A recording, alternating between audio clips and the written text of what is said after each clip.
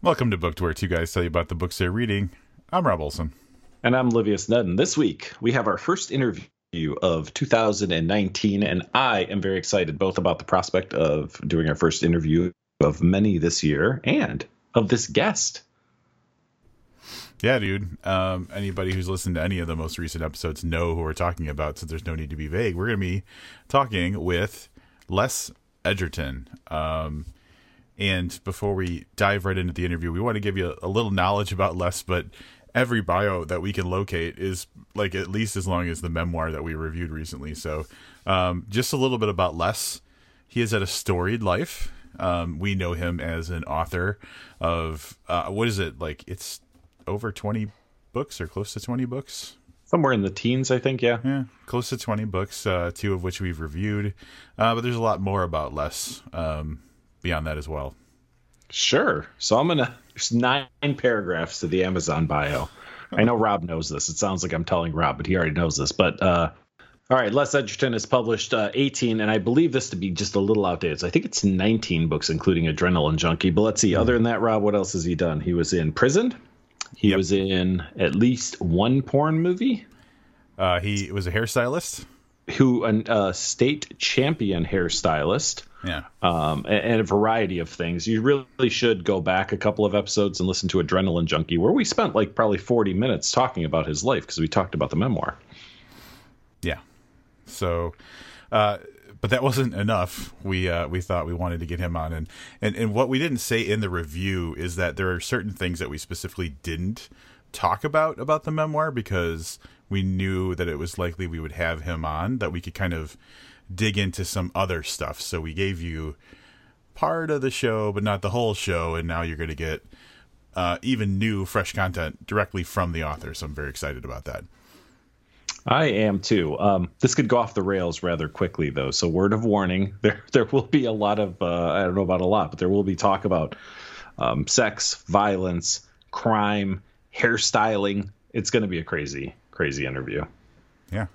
Without further ado, here is our interview with Les Edgerton. Les, thanks for joining us, man. I'm really excited about this. We've known you for a long time, but this is the first time we've had a chance to talk on the podcast. Well, thanks for having me, guys. I appreciate it. And call me in a sober day. Good. Actually, that's funny. I was preparing to get on this call, and I had a beer that someone had given to me, and I was like, oh, let's drink this one, and it fizzed up all over the place and ended up not being good. So I went with a sparkling water instead. So we caught me on a sober day too. The reason that we're interviewing you right now is because you just recently released your memoir, Adrenaline Junkie. And obviously that begs the question, what made you decide to write a memoir? Well, I'd written it actually, a version of it about 10 years ago, and had it sold to a university press, University of North Texas Press. And some things happened. They pulled it, and I lost the deal. So it sat in a drawer until I decided to go ahead and, bring it up to date somewhat and re-release it. HBO wanted to take it at that time, so it was kind of a bummer when they pulled the publishing deal. And hopefully maybe HBO will get interested in it again. I'm hoping, but probably not. Hey, I'm sorry. HBO, like home box office, like the TV channel? HBO Films. Oh, wow. Well, wow, I did not know that. What happened was I was writing screenplays at the time, and I was out in Hollywood staying with my manager.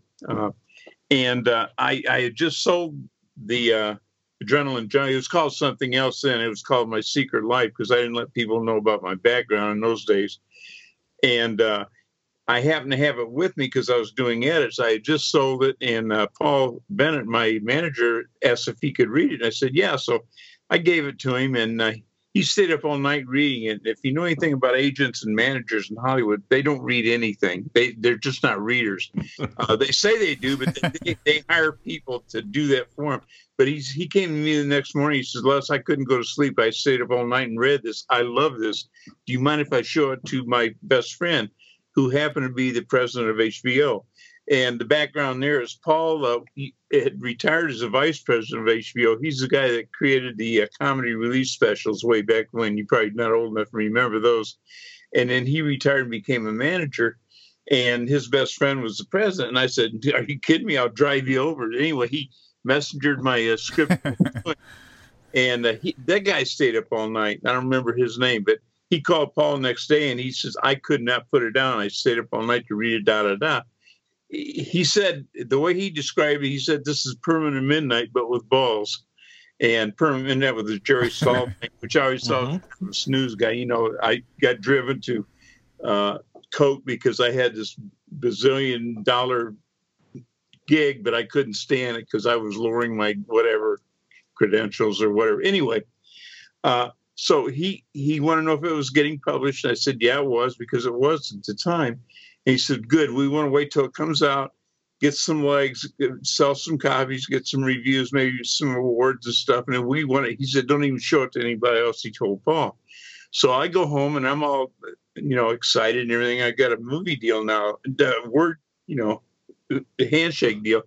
So anyway, about a week after I get back home, I quit getting calls. My calls returned from my editor, and he just went silent on me. And so finally I get a hold of the press and get a hold of him.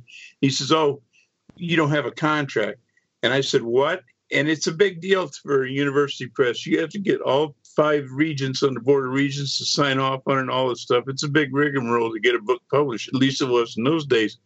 So what had happened, the publisher and my editor had both, my publisher had retired and my editor had resigned and gone to the University of Iowa, where she became the managing editor there. So I got on the phone and called her at Iowa, and she said, "Well, I've been expecting your call. This guy did this to everybody we signed. He's getting rid of everybody. He wants to create his own stable. He's got a little ego problem." So I said, "Oh, shit." She said, "I couldn't find my contract. My bookkeeping system is pretty screwed."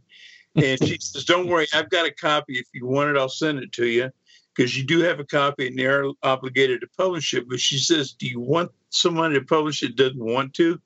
And I said, "Well, I guess not." So I stuck it in a drawer and forgot it. I had an agent at the time. Agent's different than a manager. And he was sure we'd sell something else and resell it to a big 5 or big 6 at the time. Well, it never happened. He got drummed out of the business and everything. And as years went on, I just sat in a drawer until I finally said, I got to get this thing out. I'm 75 now. I need this time to get it out there. So that's a long way version of what happened.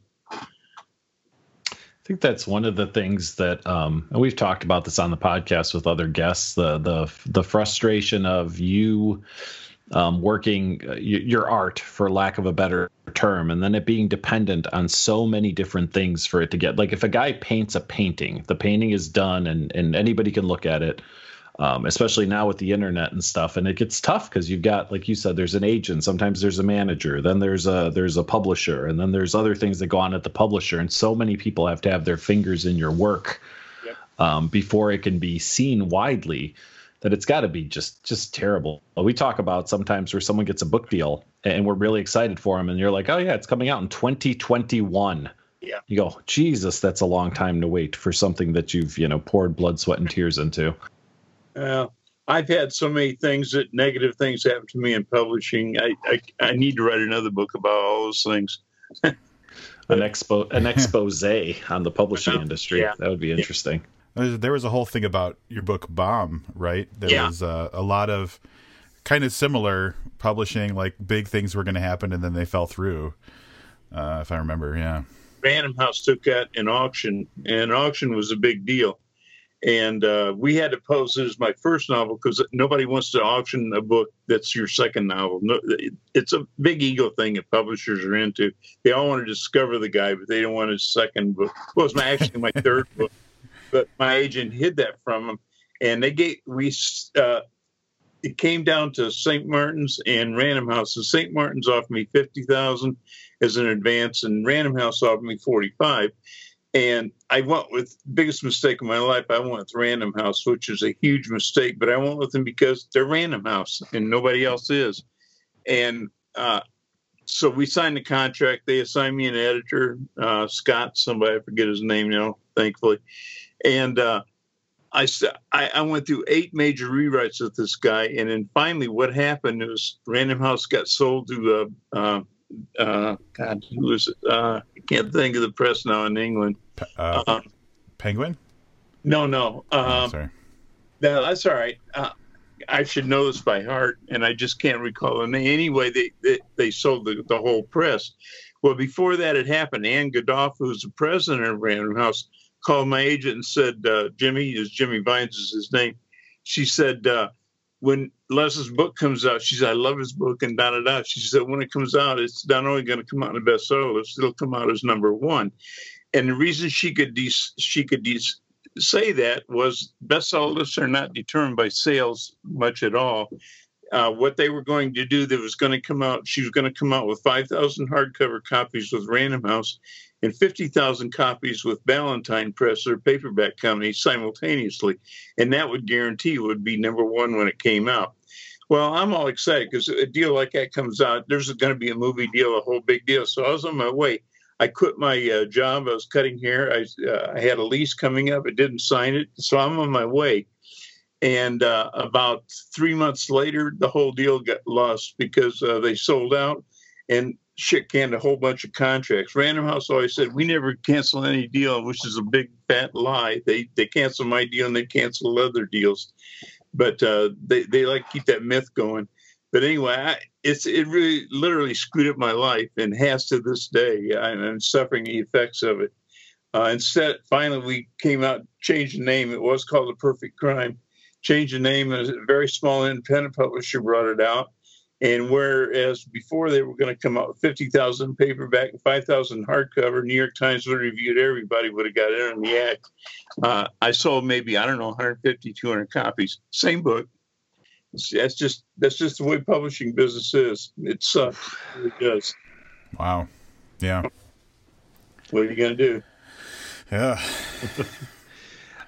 Specifically about Adrenaline Junkie. So we had discussed what we thought was a great job you did with keeping the writing kind of relevant to the time it took place in. So there's a lot of language, sure, and there's a little bit of a feel, I think, too. Were there any internal struggles about the language you would use in telling the story, considering the fact that we're telling a story that's, a few decades old, and we're trying to tell it to an audience in today's society? No. I do not believe in being politically correct on any level. I wrote an essay that was published about 15 years ago about this. And in fact, it appeared in one of my books. I think it's the downfall of freedom in this country. I think it's a horrible thing. And so, no, I don't believe in it at all. And so I would never censor myself. Now, I wouldn't go around and use the N-word and stuff like that. I respect people. I'm not going to do that. But that's what was going on at the time. I'm going to report on it. It's so important to me to be honest and be truthful. And I don't see any other way around it. It's just never a consideration to couch anything and, that kind of thing. Not going to do it. Well, that's one of the things that I thought, and I think Rob's on board with this, that you did it in a respectful way, but kept it feeling very genuine. Sure. So it wasn't watered down at all, but was still handled very well. You're probably talking about the N-word mostly and things like that. And I was a convict, I was in prison, all that stuff. We didn't use that word very much. It just wasn't used. It's used more in movies and books by people that think that's the way people talk, and they don't, than it is by real people. You know what I mean? Sure. Mm-hmm. And I guess you almost said it because you said, I'm going to report on things honestly, or whatever you said. It has a journalistic kind of quality to it where when you're reading this book, this tale of your life, it reads like someone reporting on that time, not someone trying to embellish or anything. So it reads very true to life, which is, I think, a really good quality of the writing.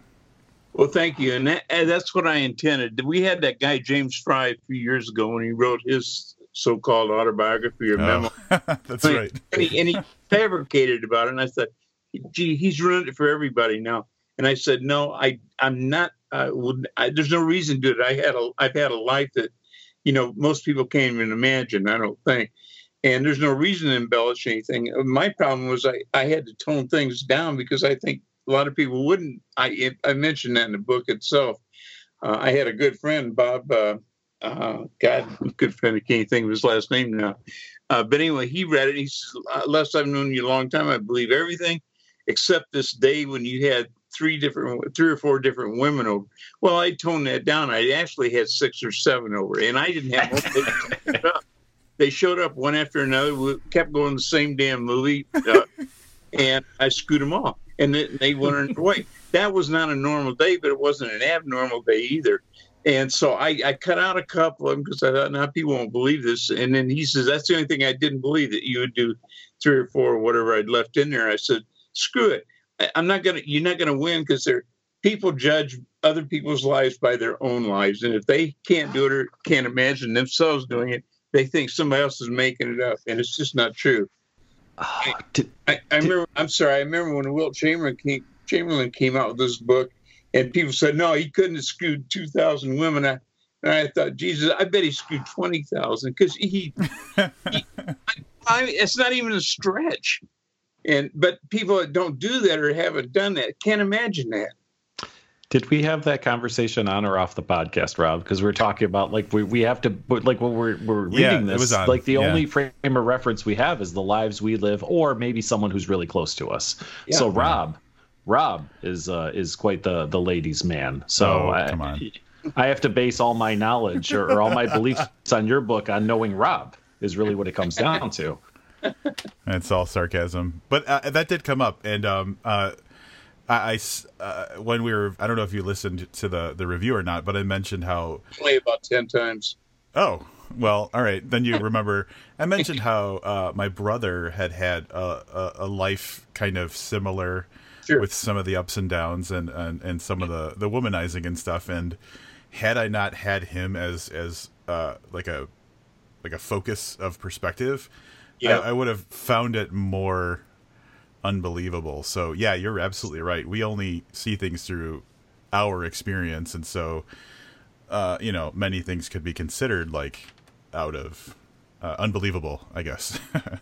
Well, I talked about when the movie Shampoo came out. Yeah, I don't know if y'all remember that or ever saw it, but Warren Beatty was in it, and it was the life of a hairdresser, and he was pretty rowdy. But he was a piker compared to what we were actually doing. I mean, we were doing probably 10 times the things he was doing, and he showed in the movie. And people thought that was shocking. I'll never forget when that came out that weekend. I came back in our salon. I was working in New Orleans, a place called Snobs. And there's all these men there. We just did women in our salon.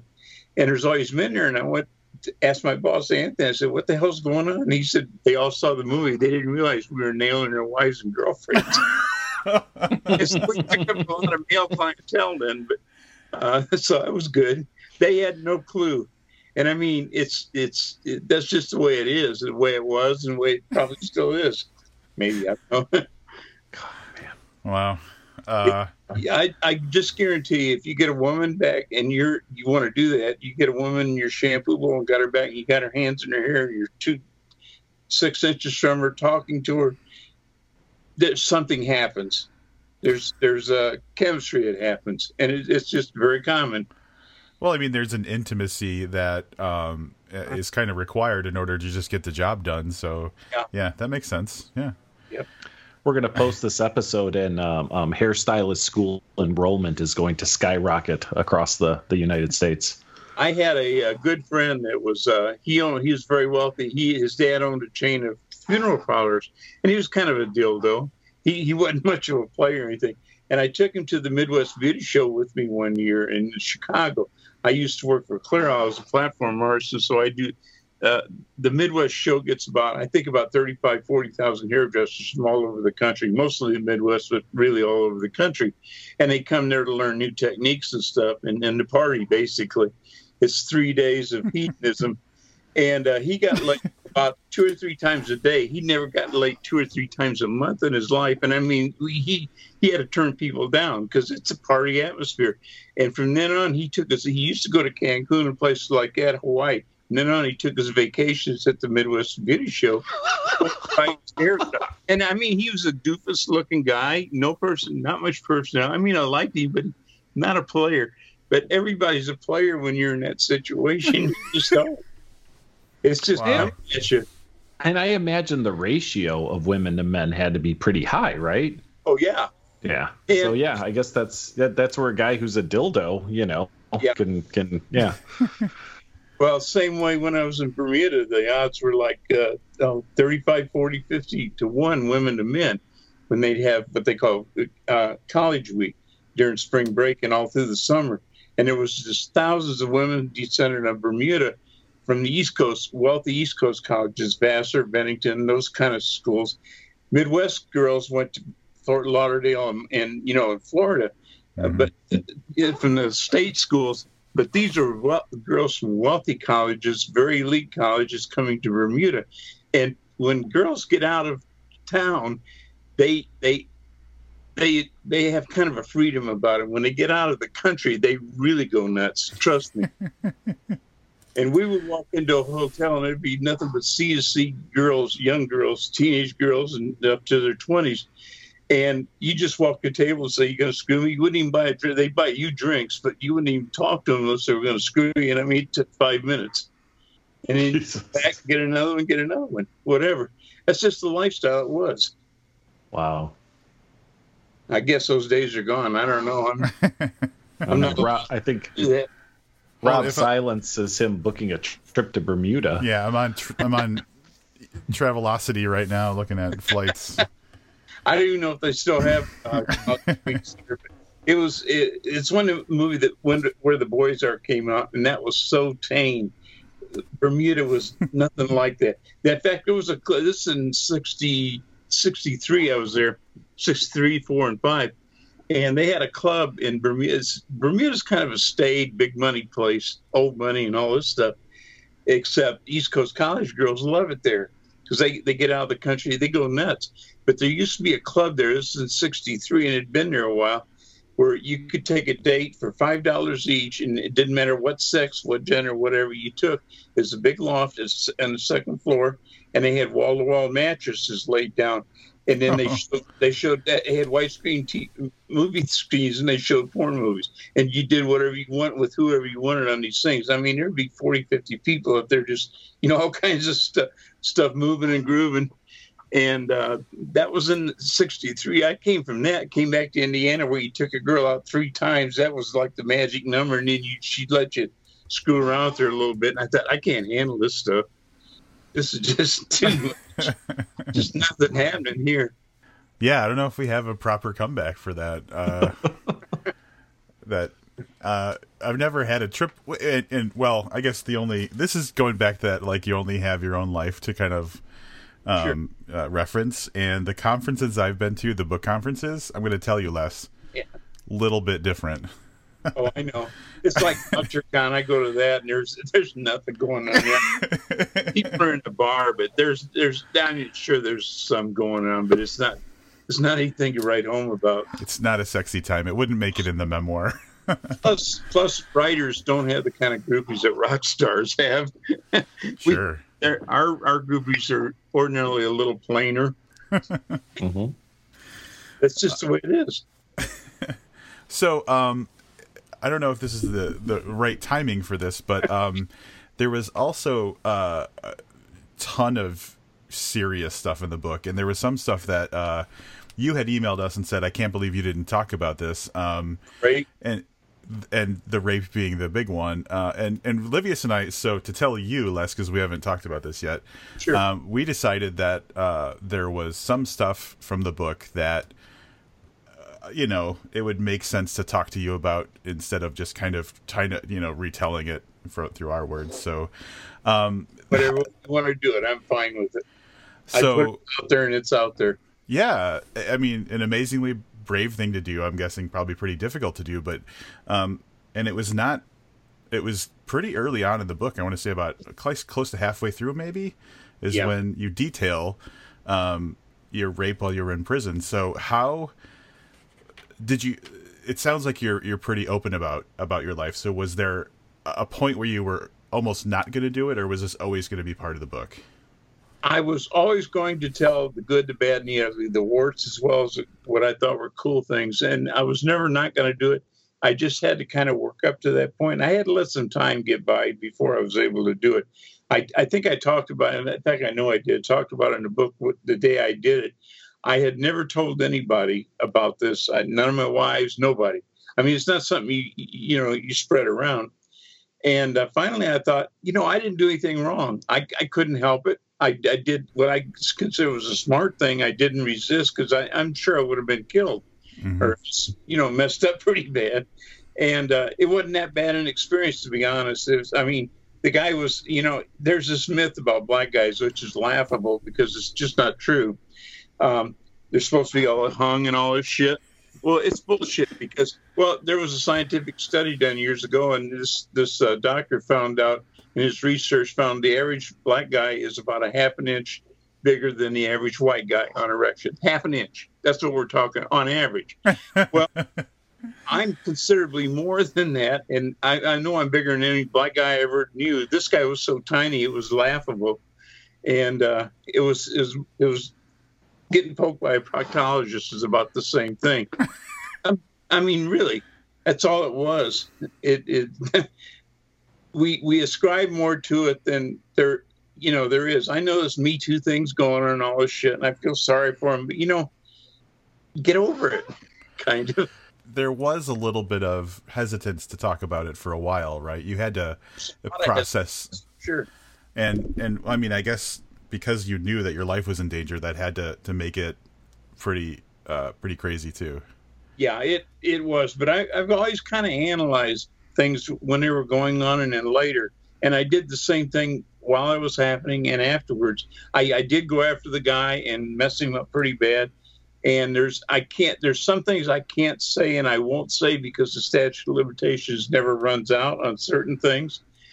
But I kind of had a meeting with him a year or so later in the joint. And he ended up dead. And I'm not going to say anything to do with it. I got questioned for it and they could never prove anything, but whatever. He's room temperature now and it's fine with me. Wow. I mean, rightfully so. So you had a little closure on that one. I had a lot of closure. Yeah. I had 33 pokes worth of closure. But all right. Among the really deeply personal things, of which certainly that was one, and I guess I'm just going to say it's how I'm going to say it. That affected me, reading that whole portion of your life in prison. But what affected me a little more was, and this isn't I don't feel like I can spoil this book because it's your memoir, so it's not like a twist ending. But towards the end, you kind of detail some things that you learned about your parents. Yeah, which really affected me in an even stronger way, like that whole kind of conflict that you had with your mother. Yeah, and I guess again, it's kind of one of those things. I mean, you seem to be a very open guy, and you put it out there. But I mean, some of that was there anything in the book that was really hard for you to write about? I mean, that was some deeply emotional stuff, and in my opinion, like I said, as a reader, it affected me more than the previous scenario that you just laid out for everybody. Yeah. No, because I always knew my mother was fucked up, and so was my father, and so was I. But my whole family was dysfunctional. They were and they are. But you can either decide that you're going to be influenced by that, or you can decide you're not going to. I think, at least that's what I felt, and I'm not going to let them rent space in my head. I'm just not. That's not going to happen. If they're not there and they're messing with you, they're renting space in your head, and that's up to you to either allow that or not. I'm not going to be a victim. You have to play along to be a victim. I'm just not going to do it.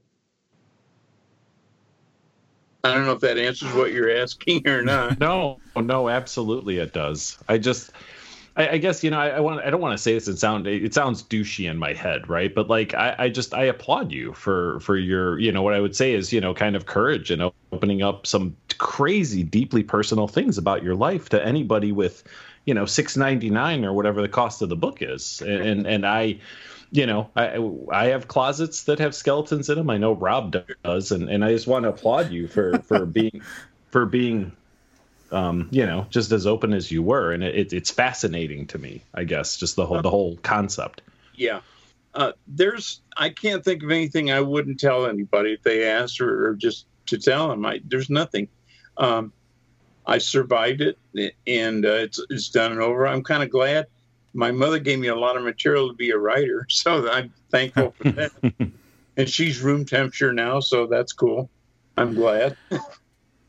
And honestly, like, to me, reading through the parts of that part of the book, I feel like the emotion that I was kind of feeling the most is more like a frustrated disappointment, almost. Like, to me, it was like you just wanted an answer, and for whatever reason, all this stubborn lies and stonewalling kind of stuff happened, and I felt bad for you. It was like, first of all, you had to kind of keep putting this pressure on this topic that's like frustrating to you, but then to just constantly be disappointed by their reaction to you just trying to get the truth. Yeah. It was, to me, that was the big thing. It was just like, it had to suck to make yourself waste your time on that. Oh, sure. Yeah, absolutely. The reason I wrote the book was my father, who wasn't my father, but who I thought was my father all my life until, a few years ago when I found out differently. I always pictured him as this impossible ideal. He would never tell a lie, although his whole life was a lie, but I didn't know that. Mm-hmm. And I could never measure up to him. He was a tough guy. I mean, a genuinely tough guy. And I could never, that's why I joined the service, didn't go to college. That's why I did all kinds of things to, measure up to him, which I never did and never could. But I didn't want my kids to go through that. I didn't want them to think, well, there's no way they were going to think I'm some kind of perfect guy. But I didn't even want them to have a shadow of doubt. I want them to know that I was imperfect and I did bad things and I did wrong things. But hopefully I've learned from them and I've changed. That was, to me, the value of writing that was for my kids. And I got a bonus with my daughter, who I didn't know was even out there, when she read it, like a day after it came out. And she had just found out. I don't know if you read my blog about what happened there. Mm-hmm. Yeah. We actually, why don't you go ahead and tell? So we actually had a question formulated around that, but why don't you go ahead and tell our listeners what happened? Okay. I'd written about it in my memoir about a daughter. I was living with a girl at the time I got busted when I got sent up, and we were just living together, but she got pregnant. Well, I'm real old fashioned. I don't believe in abortion and all this shit. Sorry, I'm just not politically correct. And she wanted to give her an abortion. I said, please don't. Let's get married. She didn't want to get married, but I said, I want the baby to have a name. So she agreed to marry me. I got sent up. She was pregnant. I arranged for my sister and brother-in-law to take her in, and they lived in Lakeville, and they had 2 kids of their own. But they took her in, let her live with them for months until I got out, because I knew I was getting out in 2 or 3 years. And I was there about 4 or 5 months, and she sent me papers for divorce. And I wouldn't sign them, but you don't have any rights when you're there. So she got divorced without it, which is fine. But she kept on living with my sister and brother-in-law, excuse me, and their family. And she was about 8, 9 months pregnant. My brother-in-law was up on a ladder painting cupboards in the kitchen. She reached up and grabbed his Johnson and wanted to have sex with him. He got pissed, and they kicked her out of the house. And they called me and said, or wrote me, because you couldn't talk to people on the phone in those days in the joint. And I was down in Pendleton. And they said, they're really sorry, they had no choice. And I said, no, you're great to even do that. And so I said, well, then she sent me papers to put the child up for adoption. I said, no, I will not do that. And my sister and brother-in-law said they would take the baby and raise it until I got out. And she's, nope, nobody's getting it. I'm putting this kid up for adoption. So that's what happened. And then when I finally got out a couple of years later out of the joint, I went to a minister and told him what had happened about the daughter. I knew it was the daughter.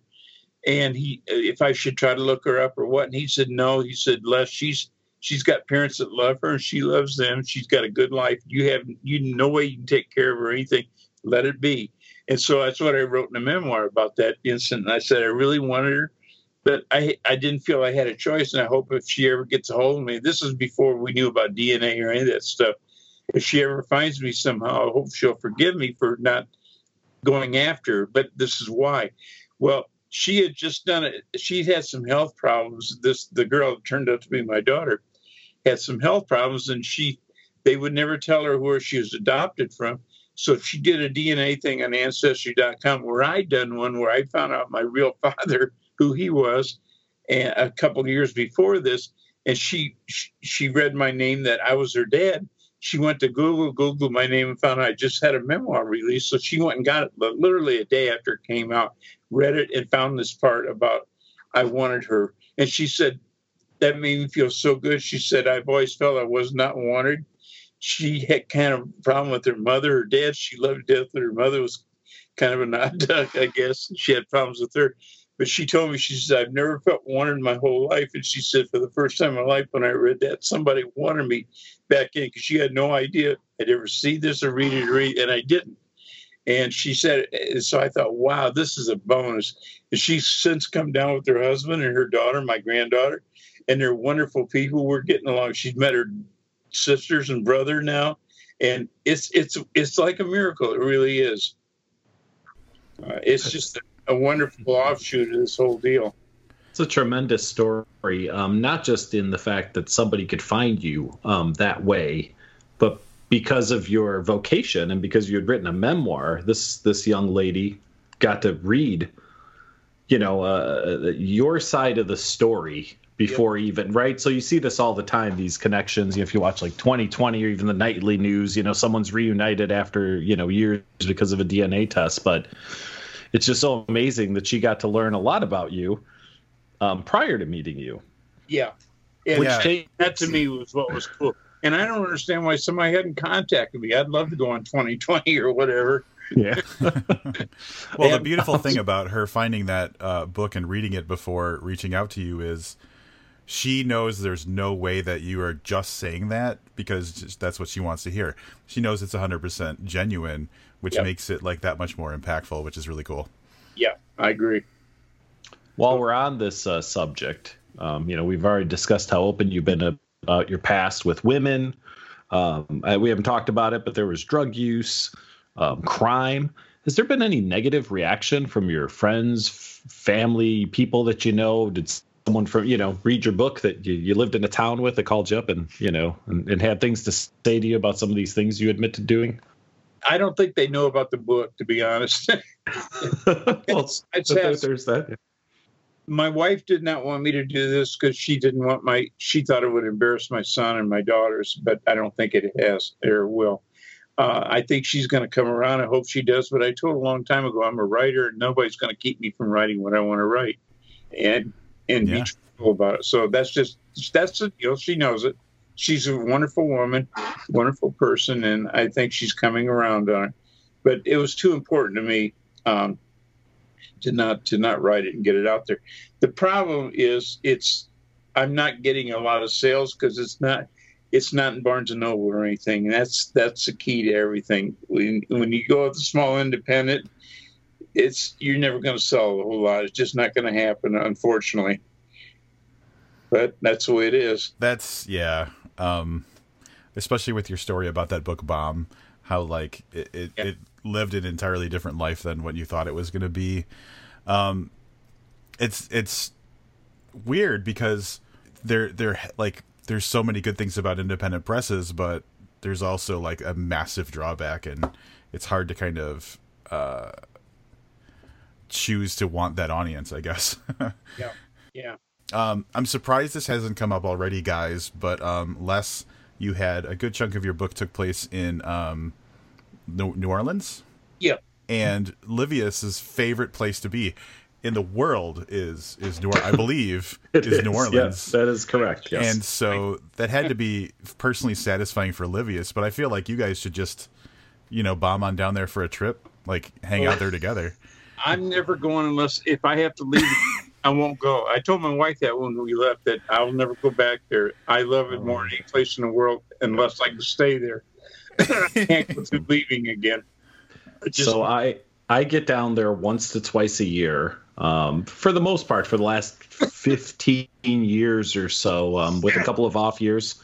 They had that inclement weather thing, Katrina, a few years ago, so we skipped a couple of trips. But it's just funny because I'm reading this, and you're saying how you live behind the Café du Monde. And, of course, I'm a total tourist, right? Like, I spend my entire time in the French Quarter while I'm there. there. But it is really there is a feel there that I haven't traveled wide and far, but I don't think is replicated anywhere. I tell people, like, if you were to knock me out, drug me, whatever, and you put me out in the middle of Bourbon Street, it could be 6 a.m. Like, there don't have to be people around. Like, I feel there's an atmosphere there. If I was blindfolded, I could tell you where I was. And it's a very, very special place. And I think that, I don't know that I thought it the first time I was there, but by the second or third time, I could definitely tell that there was something there that just doesn't exist, as far as I know, anywhere else. You're exactly right. And you're probably a Mardi Gras kind of a guy. I'll tell you, the best time to go is Jazz Fest. Guaranteed. I have been during Jazz Fest. My favorite time is during Halloween. Mardi Gras is too busy. Yeah. So I'm actually going to be there in 3 weeks from today. I will be there, which is pre-Mardi Gras, which is just kind of a quiet, relaxing time down there, which is what I was looking for. Yeah. Halloween, people don't live there don't realize New Orleans people costume for everything. There's more costume shops there, like there are gas stations in another town in every corner. There's costume shops there. And everybody has contests and stuff. I won one year at 4141, which is a big night. They make Playboy's list of 10 best in the United States nightclubs every year, and I won $500 there one year for a costume I made out of a sheet of cardboard. I made it into a tube and then put over me, and then put garbage can liners around that, and made a hat like a coolie hat, and then on the back wrote 3 X's in white paint, and then took whipped cream and put it over my head and dripped whipped cream down, and I walked in with my hands going up and down like that. So I was a giant rubber. So I won a nice contest that year with a homemade costume. But yeah, it's incredible. It's just a party town. And the trick in New Orleans is other towns, people, I'll tell you, you probably know this, you've been down there that much. 2 people you never ask where to go are cabbies and doormen, because they're all comped to steer you these god-awful places, cottage sisters and tourist traps that are horrible, like that, Tipitinas and crap like that. And they all get a buck or two when they steer, and that's what the average tourist asks them that. The other thing is, New Orleans people don't go out until 1 or 2 in the morning, and then we stay out all night and then go to work the next day from partying. The average tourist goes back to their hotel at 1 or 2 in the morning because that's what they're used to. That's real partying starts. I think that's carried. I think that's actually carried over from the French, because I was in France recently, and a restaurant 7:30 at night, the restaurant's completely empty. 10:30 at night, restaurant's full. This is on like a weeknight. Yeah, right. Yeah. So. And so many young people have moved down there because they went down for Mardi Gras or something. They love it, so they moved down there, and that's their lifestyle now. They do the same thing. Well, I'll be thinking about you if I have to take a nap on a bench back there behind the Café du Monde. You probably don't want to do that. No, you don't. The other thing about New Orleans, people don't realize that the town's chief industry is tourism. So about one out of every 10 guys you see is usually a plainclothes policeman. They're everywhere in the quarter. You won't know it if you're not attuned to cops. You just think they're tourists like everybody else. They're all through there, all over there, watching out for the tourists. And if you get off, see, the quarter's in the oldest part of town, so all around are projects. It's the oldest part of town. And so if as long as you're in the quarter, you're well protected, pretty well protected. So, but once you get a foot off, you're dead meat. And you never want to walk up in the little patios and stuff like that on site, because that's what they'll mug you. I guarantee it'll happen. Yeah, we made the mistake one year of we stayed just outside the French Quarter. We got a great deal in this old mansion that was converted into a hotel. And I got to tell you, Les, I grew up in Chicago. Okay. And I don't know if I was ever as afraid as walking back to my hotel at night. Yeah. Because it was like too short to take a cab. It was like a block or two outside the French Quarter. But my God, man, it was terrifying. Yeah. Well, I'll tell you a couple stories about New Orleans. My girlfriend, Kat, she's in my book a lot. She was a call girl. And we were in a bar one night about 3 a.m, a little neighborhood bar. And there was 18 of us in there. The reason I know these numbers is because of what happened. and everybody kind of knew each other. We were in Fat City, and somebody brought a new gun in and was showing the bartender. The bartender said, I wonder how many guns are in there. 18 people, it was over 32 guns. And that wasn't all the guns, because I didn't bring mine out because I wasn't licensed for it, obviously.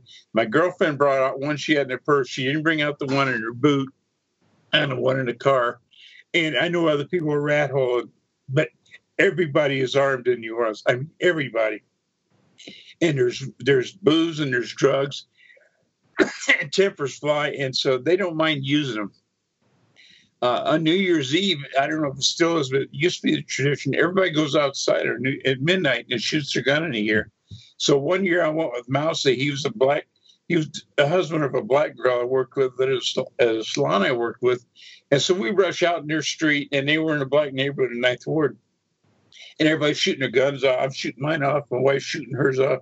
And there was a sea of black people. We're the only white people. I mean, there was hundreds of them out there shooting guns off. And I said, oh, this is not a good place for the honkies to be right now. And I looked at Mousy and said, yeah, maybe you guys better go back inside. So, but yeah, that's New Orleans. I love it. Us honest, law-abiding citizens appreciate the fact that we're safe in the French Quarter. That's all I have to add to that. Yeah, and you pretty much are. Because there's so many things that don't ever make the paper there, you would not believe, because it's a one-paper town, Times-Picayune. And if they put half of the things that happen there, people would never go there if they realized what was actually going on. I mean, it's a very dangerous town. But it's dangerous in the fact that I grew up in Texas, too, and you're in rattlesnake country, and you look for rattlesnakes. That's the problem. A lot of tourists from Iowa and Indiana or whatever aren't used to looking for rattlesnakes, and so they go to the French Quarter.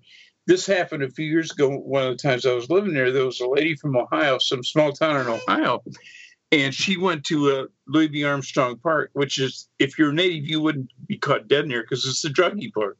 Mm-hmm. It's August, and you see guys with long sleeve coats on. You just saw a rattlesnake, dude. I mean, why do you think he's got that long sleeve coat on? He's a junkie.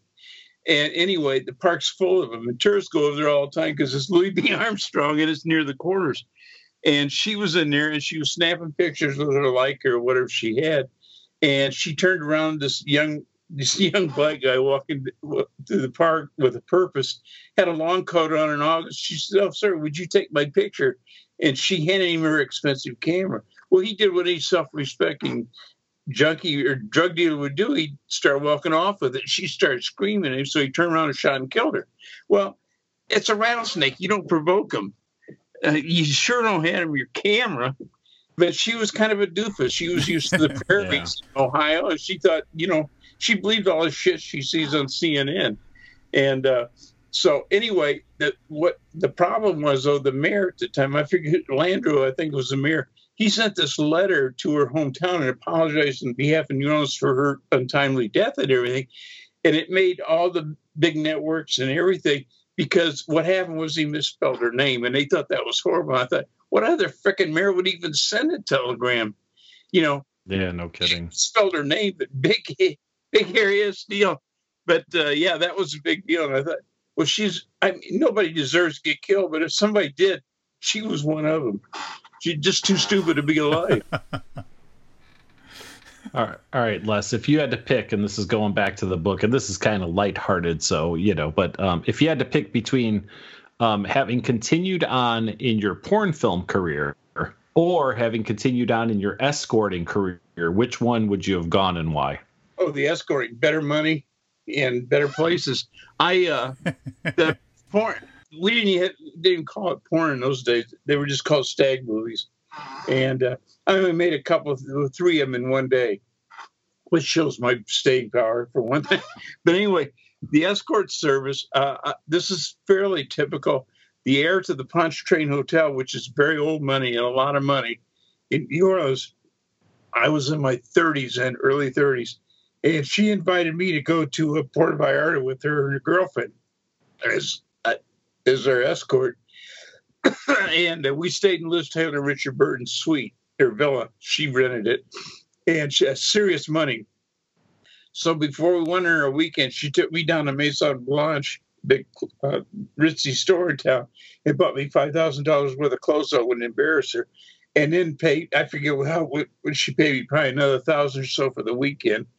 But it was always nice ladies, and they paid a lot of money. We weren't, scumball by the hour. It was a pretty classy service. So we got cream of the crop, and you didn't have to, you weren't slinging it on the corner or anything. So yeah, it was pretty fun. When Livius was selling himself, it was a different story. Oh yeah, for cigarettes. Yeah, man. Especially now, if you try to buy a pack of cigarettes now, it's like $10. Yeah, I know. I'm going to quit. I finally quit. He's been taking jabs at me, so I figured I could take a shot back. Are you guys still out of Chicago? Yeah. So suburbs of Chicago, like northwest suburbs of Chicago, by about 40 miles outside of Chicago, but close enough that it counts, I guess, right? Absolutely. I worked there for a while, and I worked on Ontario Street. I was down at the Congress Hotel Friday. Oh, the Congress. But last time I was there, you could smell pee in the halls and stuff. It was like a nursing home. It's not I'm serious. It's not like that now. I guess the thing that I was told, I wasn't aware of this, and being a Chicago guy is kind of embarrassing, but I guess the fourth floor was where Al Capone, he had the whole floor. And I stayed like 2 rooms over from what was his kind of standard room. Oh. And it's nice. It's obviously that it's an old building. Yeah. So you don't expect it to be like these new hotels, but it was cool to be around that kind of history. Well, it's probably been 30 years since I was there, and it was going through a period. I think they rejuvenated it, or whatever you call it. Sure. Later, but it was kind of getting down at the heels. Do you ever go and see? What's his name? He's got the club right up a block away. The Blues Club. Buddy Guy Legends. Yeah, Guy. Yeah. No, never got to go around to that. My son was going to go to Columbia up there, and he offered him a job while he was going to school, and then that fell through. So. I went to Columbia for a couple of years, and that's one of the bars that didn't really care about karting. Yeah. And although I never saw Buddy Guy perform, I did actually see him in the bar. Usually in New Orleans or Detroit. Yeah. Well, this was back in I guess this would have been 90, 91 maybe. And I honestly, it's probably a shame to say this, I wouldn't recognize him if someone didn't point him out to me. Yeah. But there was, I think, twice that we were there, someone said, "Hey man, that's Buddy Guy." And I go, "Oh, that's really cool," but I couldn't identify a Buddy Guy song if, one bit me on the ass. Yeah, I don't even know if he's still alive. I think he is, but yeah, that club's been there forever. That's pretty wild.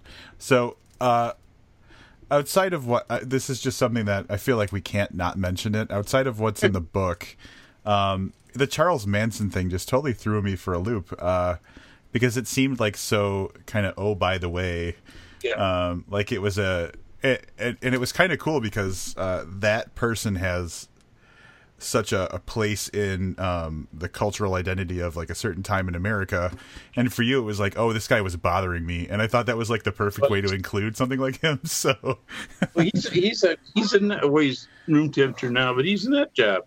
There's some guys like him in a joint, but they just don't have to get the press he does.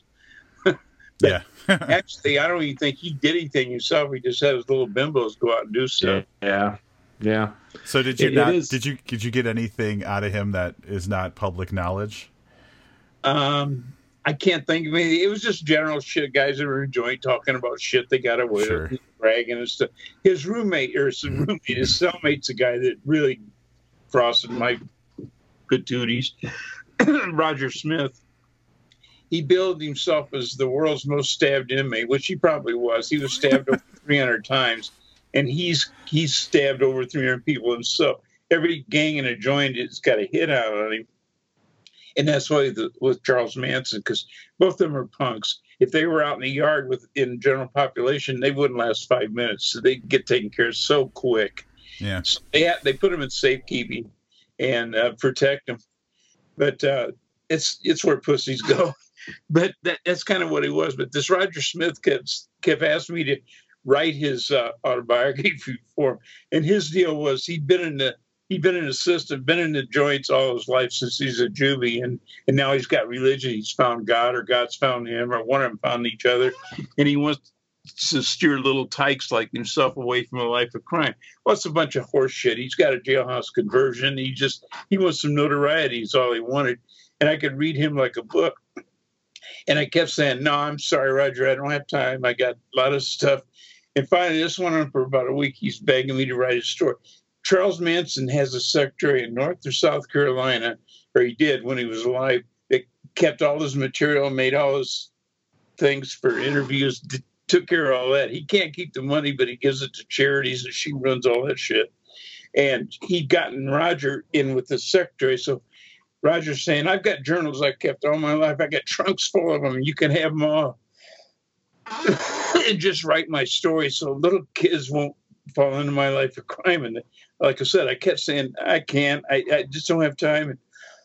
And finally, I got a tickle in my throat, guys. Anyway, finally says, Les, what's the real reason you don't want to write it? I said, you want to know the real reason, Roger? He said, yeah.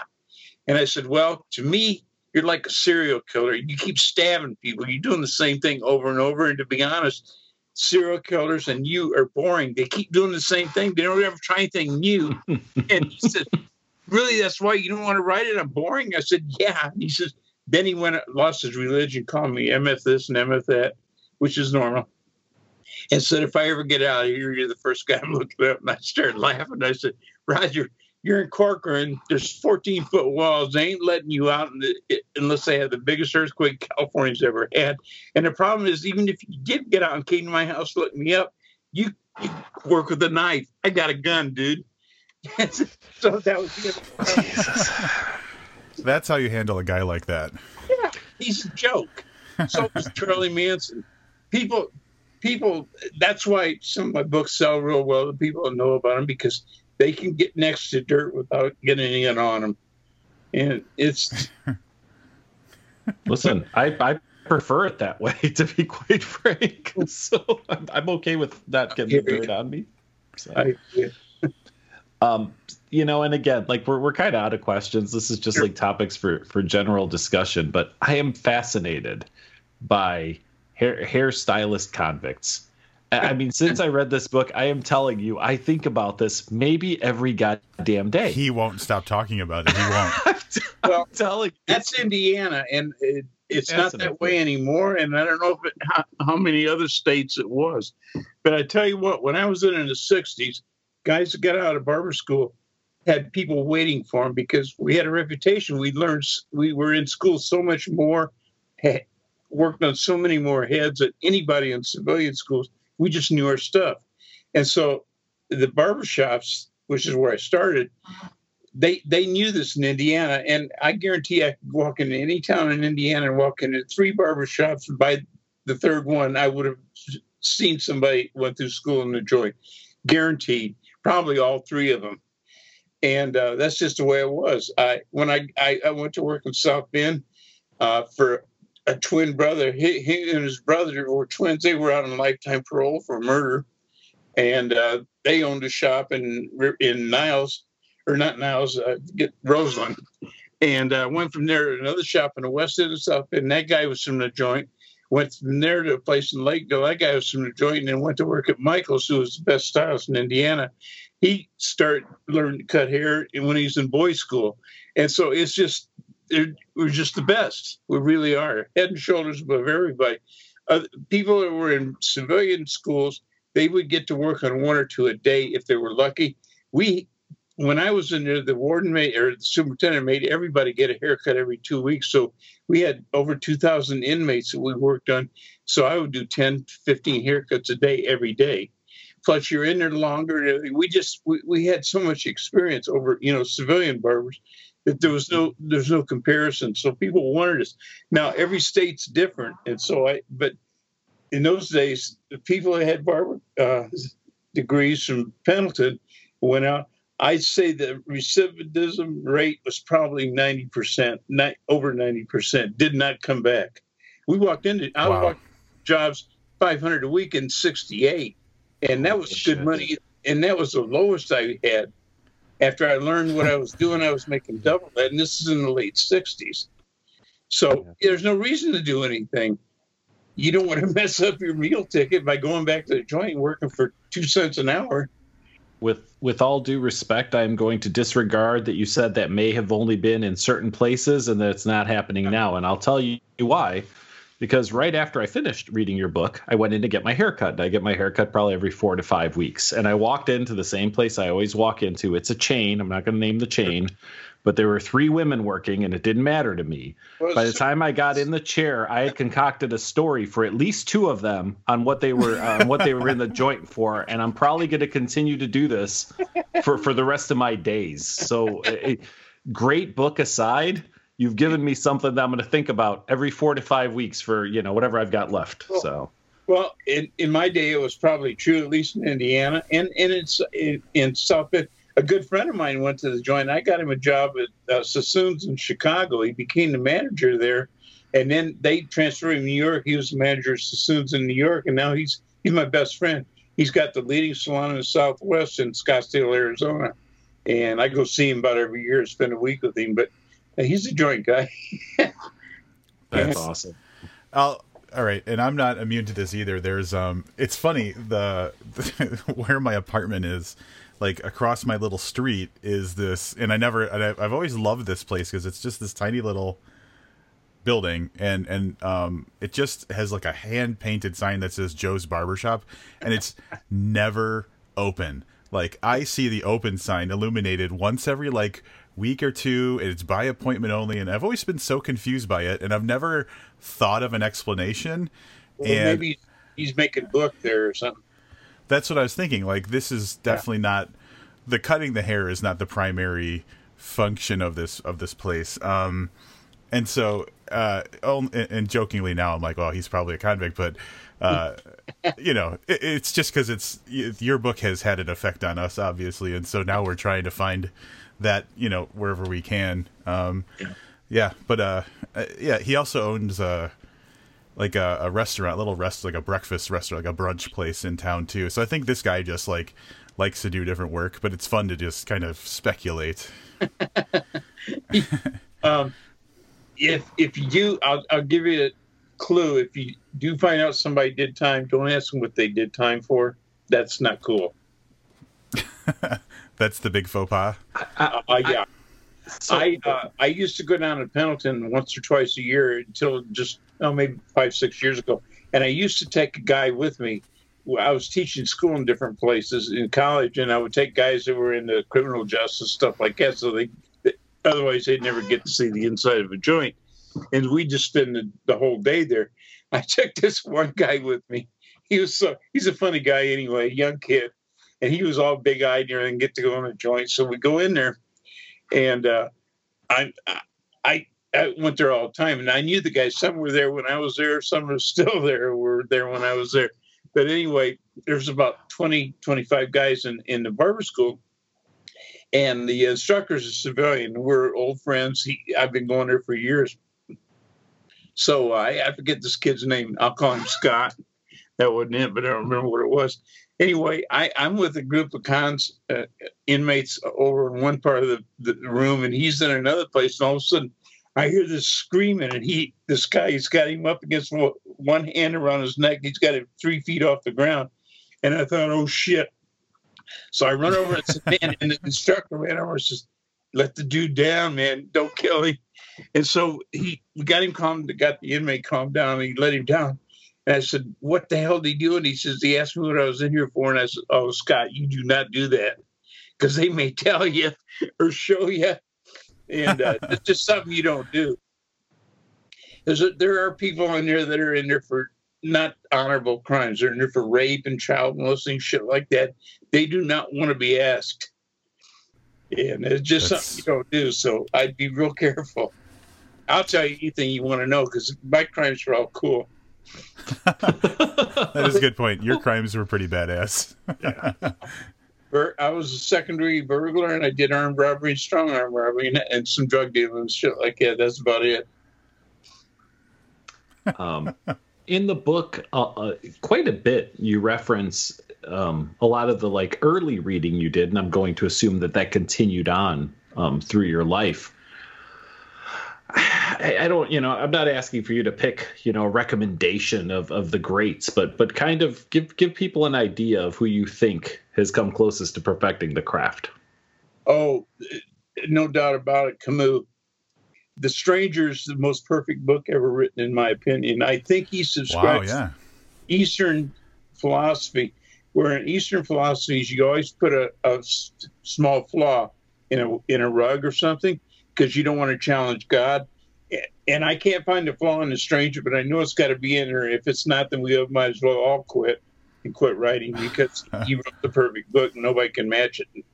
But yeah, I think he's the best. That is a very good book. I think that book is the best ever written. But there's people I like Harry Crews. I think was a freaking genius. I really relate to him a lot in his life and everything, and his writing. Livius, did you read The Stranger?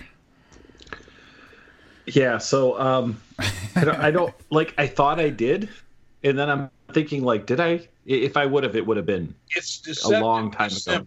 It's deceptively simple. It's a small book and all that, but it's brilliant. I think it's absolutely brilliant. I will tell you, I am going to read it again if I read it. You may not have that impression. It's everybody's has different tastes. Oh, it worked on me big time. Yeah, I was in my 20s, I think, when I read it. I was like in an opening of my mind kind of age, but like it showed me some things with like people and the way they interact that I hadn't really thought about before, and it was very powerful.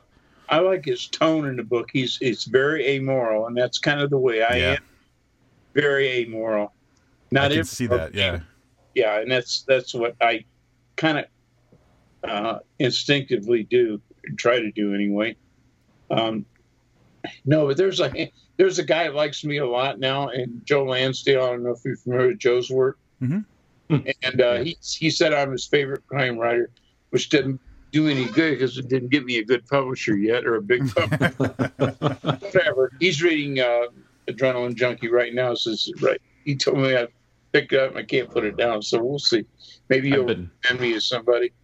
I've been telling Rob to read the Hap and Leonard series for I think as long as I've known Rob. Yeah. I've been dodging it. No, we always read other stuff. And Elmore Leonard, I love his stuff. I love his voice. And Hollywood never got him right. They did one of his movies right, and that was Kill Shot. It's the only one. It's the only one that didn't do real good box office, too. They always screw him up. They think he's broad comedy, and he is not. He's black comedy. They always miss him. When they did the Raylan series, TV series, they got that so freaking wrong. Wrong. Oh, I feel a debate coming up here. No. I mean, well, here's the thing. I love that show. I have not read a lot of Elmore Leonard, so I have no debate there. Yeah. But the character Raylan is exactly like the guy that played the antagonist in that. I forget his name. He's a well-known bad guy. Yeah, Boyd Crowder. Yeah, they were exactly alike in the books. Looked alike, acted alike, everything. Okay. And they give him this big white hat and all this bullshit. And Hollywood people are just freaking stupid. I guarantee they are. Get Shorty is a black comedy. It's not they want to do everything as a broad comedy, and that's not Elmore Leonard. He's very subtle.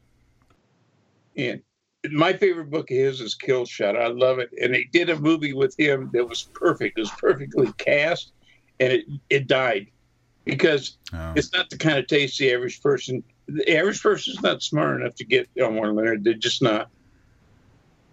Oh, Livius, that might have to be our next review. I'm not opposed to reading some Elmore Leonard. We actually did that. What was it? The novelization of Justified? What was that called? Well, yeah, it was after Justified released. Elmore Leonard wrote a book called Raylan, which was essentially the plot of, I think, most of the second season of the TV show. Yeah. Or at least they paralleled each other very well. Yeah. So we did that. Those books now. He's got a book out, a Raylan book. His son. Wait. Oh, really? Yeah. I did not know that. Yeah. Damn, Livius. So to preface why I said there was going to be a debate, I'm just guessing. I think Rob has watched the Justified series in its entirety probably 5 times now. Mm-hmm. I'm midway through season 3 right now. I just started watching it last week. Your favorite part is one of your favorites when the guy with the oxygen tank. Fuck! I watched that the other night. I love that.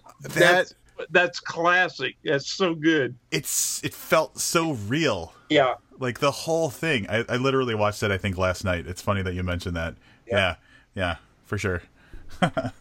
All right, Les, before we let you go, is there anything else you want to plug or tell our listeners where they can find out more about you? Well, my blog thing, I don't know if you're going to run a thingy on the screen or anything, but it's lesedgertononwriting.blogspot.com/ all my stuff's there and on Facebook, but it goes there first. And get all my books are listed on my blog, and you can click on them and go right to Amazon or wherever and get in to buy copies. Adrenaline Junkies right up the top. Christmas is right around the corner, so buy copies for next Christmas. Get your shopping done early. That's right. Awesome. Well, thanks so much, Les, for coming on. Olivia, we didn't say this earlier, and this is going to stay on the show. We didn't have a lot of questions, and I said to Livius, this is me being very candid. I'm like, I think Les is going to be able to just fill that time. I get the feeling that Les is the kind of guy that once you get him going, it's just a great conversation. And it was. So thanks so much for taking the time to talk to us. My pleasure. You guys are great. You really are. Yeah, big thanks to Les Edgerton. God damn it. That was exactly what I expected and hoped for. What an interesting guy, and so goddamn funny, man. When was the last time we had a guest on that was that funny? Not in a while. And honestly, that's one of the things that I was going to talk about is how just entertaining he is. The man, he knows how to tell a story, but he's also just so friendly. You want to talk to him. You want to, keep the thing going. We probably could have gone another hour easily with that dude. I'm sure we could have, and I'm sure we will again at some point. For sure. So big thanks again to Les Edgerton for joining us this evening. Big thanks to you guys for listening. You're probably wondering what's next. Here's what you didn't expect to hear. Next week, we are going to do a throwback episode where we review a book that is not at all recent. As a matter of fact, not from this century and not from the last century. This is going to be the oldest book we've reviewed, The Three Musketeers by Alexandre Dumas. Yeah, I don't remember how this came about. I'm sure that we were just talking. I think Livius just at one point was like, I really want to read this, and that's how it happened. But